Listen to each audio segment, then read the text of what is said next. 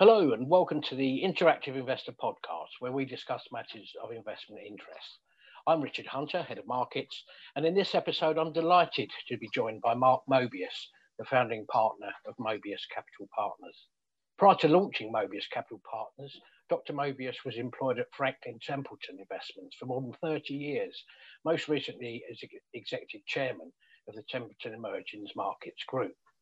During his tenure, the group expanded assets under management from $100 million to over $40 billion and launched a number of emerging market and frontier funds, focusing on Asia, Latin America, Africa, and Eastern Europe.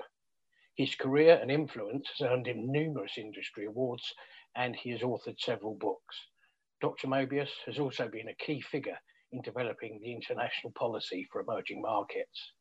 But we're not here to talk about the Mobius Investment Trust today. We recently covered that in another podcast with Mark's colleague, Carlos Hardenberg, but rather Mark's new book, which is called The Inflation Myth and the Wonderful World of Deflation. So firstly, Mark, a very warm welcome to you, and thank you for spending some time with us. Well, thank you. Nice to be with you. Now, the book, I have to say, is a fascinating read, but given your well-known and well-recognised expertise in emerging markets, what prompted you to write this particular book? Well, during the history of my investing in emerging markets, I found that inflation was always a topic of great concern. And of course, I was in Brazil at one point where inflation was running at 2,000%. So the idea of looking at inflation in terms of how to invest in these countries was very much in my mind. It's interesting that at the time when Brazil was running at 2,000% inflation, I landed at Rio de Janeiro airport and met my Brazilian friends. And I said, gee, 2,000% inflation. They said, yes, isn't it wonderful? I said, what do you mean? They said, last week it was 3,000%. So it's all a matter of comparisons. And I began to realize that a lot of government policies, of course, in the US and in Europe and developed countries, inflation is always the center of attention.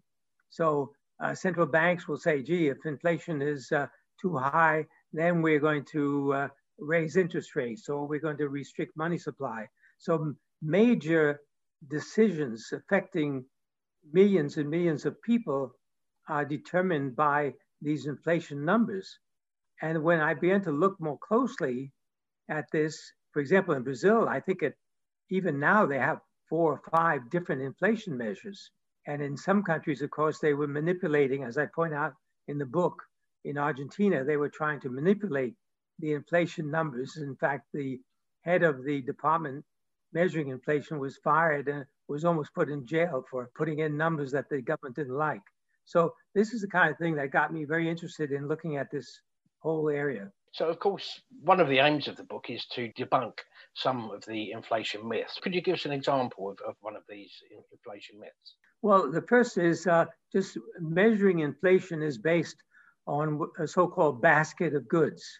And what they do, the inflation measures, they go and do a survey asking people, what do you buy and how much do you spend on this or that, different categories of products. Well, the first thing is that obviously, if you ask somebody, how much you spend on gambling or how much you spend on drugs, illegal drugs, they're not going to tell you. So the basket is already at the initial stages quite distorted. The second thing is that this basket is constantly changing. If you go to the 1950s, radio was a big item on the basket, the purchasing a radio. Today, it's a television set. These are 2 different items. One is no longer in the basket because it's so insignificant. So you can see that over the years, there's been tremendous changes in the basket. So the question is, how can you compare inflation today compared to inflation in 1950 when you had a completely different basket? So this is just one of the many, many other discrepancies that I point out in my book. And why do you think, you've briefly mentioned it already, but why do you think that governments and indeed central banks are quite so obsessed with inflation? Well, the inflation numbers are used by governments to regulate things like Social Security payments. In fact, in my book, I mentioned the Boston group in the US who were examining the whole idea of inflation, whether it was overestimated or underestimated. And this had the implications of millions and millions of dollars in Social Security payments. So if the inflation rate was higher, then they'd have to pay out more. So the governments were very, very interested in these kinds of measures because it means dollars and cents and has a big impact on the budget. But the most important thing that I think is noted in the inflation numbers is that there's only one number that they use. And one number really does not reflect the incredible variety of behaviors that you see even in one community, needless to say, one country or people around the world. So it's obviously a very, very rough measure and one that creates a lot of problems and results in many government errors in terms of not only security payments, but insurance payments and all the rest of it. I must admit, there was a few years ago, I remember one measure of inflation in the US, which basically excluded energy and also food. And it was known as the cold and hungry index on the basis that it wasn't a realistic reflection of what the guy on the street was spending their money on. So why are the methods of measuring inflation unreliable? And again, as you have alluded to, in some cases, actually and deliberately false. Exactly. And that's why I say, I think the whole idea should be thrown out the window, and we should look at other factors when trying to measure the impact on people. And one of the most important elements in my book is when I talk about the incomes of people compared to the so-called inflation rates. And the interesting, and this is, by the way, preliminary information, it really has to be done in even more detail, but I looked at a number of countries around the world, Japan, the US, India, China, and so forth. And I found that over a period of time, the wages, the average wages, again, averages don't tell the whole story, but if we're going to talk about average inflation, let's talk about average wages. What I found that average wages surpassed that of the inflation numbers. So in other words, people were, in one case, I think it was in Japan, the wage increases were about the same as the increase in inflation as measured by the government. So if that's the case, people are not really being disadvantaged by a high inflation rate because their wages move up in line with what the so-called inflation rate is. So my thinking is that this is something that we should not get so concerned about. Which leads us nicely on to the other half of the title of the book, and the Wonderful World of Deflation, which of course is core to what you're saying. Now, can you just remind us initially why deflation in it today has negative connotations? Well, I think this is just purely as a result of the economists who found a direct relationship between inflation and economic growth. I mean, assuming that economic growth is something that you want in a country, then let's try to engineer. This is the way the economists think, or at least some economists think. Let's try to engineer growth. So if there's a relationship between inflation and GDP growth, why not try to stimulate inflation? So that's the reason why you've come up with this 2% number. I don't know whether you realize that many of these central banks around the world target an inflation rate of 2% because that is correlated with so-called higher GDP numbers. And what I'm saying in the book is that this is not a necessary condition. It's not really a good way to stimulate growth, because growth is going to come in any case as a result of innovation and technology. And what we're going through now throughout the world, and this is something that is particularly salient in emerging markets, is an incredible increase in productivity as a result of technology. And this is driving the prices of goods and services down. So we're living in an incredible age where things are really getting better as a result of technology. Which obviously goes some way in explaining why you are definitely of the opinion that deflation is actually a good thing. Is it purely down to that increased productivity and advances in technology, or perhaps are there other things in play that we should know about, such that deflation is not something to be feared?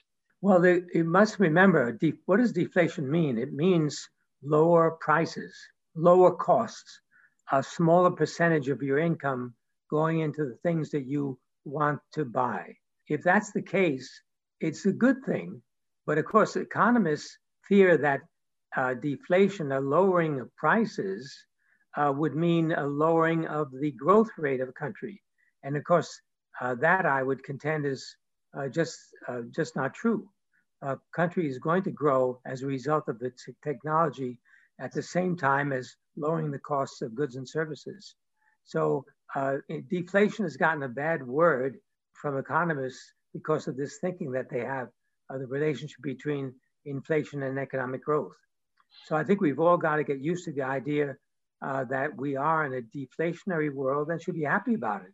Yeah, that's right. And of course, another concern has tended to be around deflation in the traditional sense, that people seeing falling prices are reputed to be sort of delaying spending decisions on the basis that they might see prices fall further before making a purchase of whatever the good or services may be. How much of a factor do you think that actually is? That's a very good point, because that's one of the big arguments that economists have against deflation. And the reality is that, people will delay purchases if they believe the next product is not necessarily going to be cheaper, but is going to be better. So you'll find people waiting for the next iPhone and delaying their purchase of the current iPhone.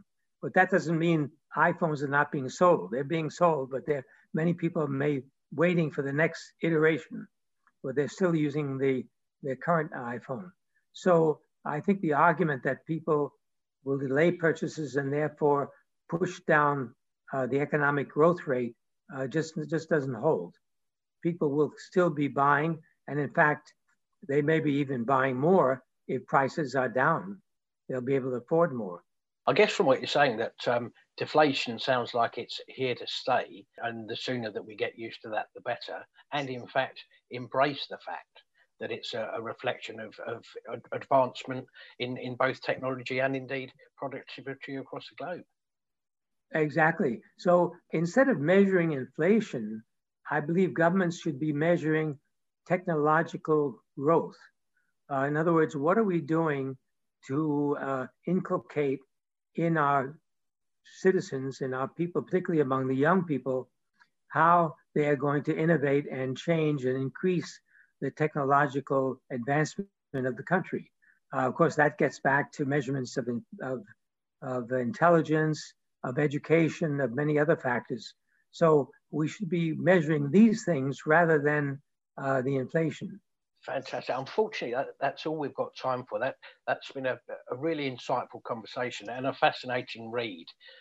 As I mentioned, that's Dr. Mark Mobius, and we've been talking about the wonderful new book of his, which basically looks at the inflation myth and the wonderful world of deflation.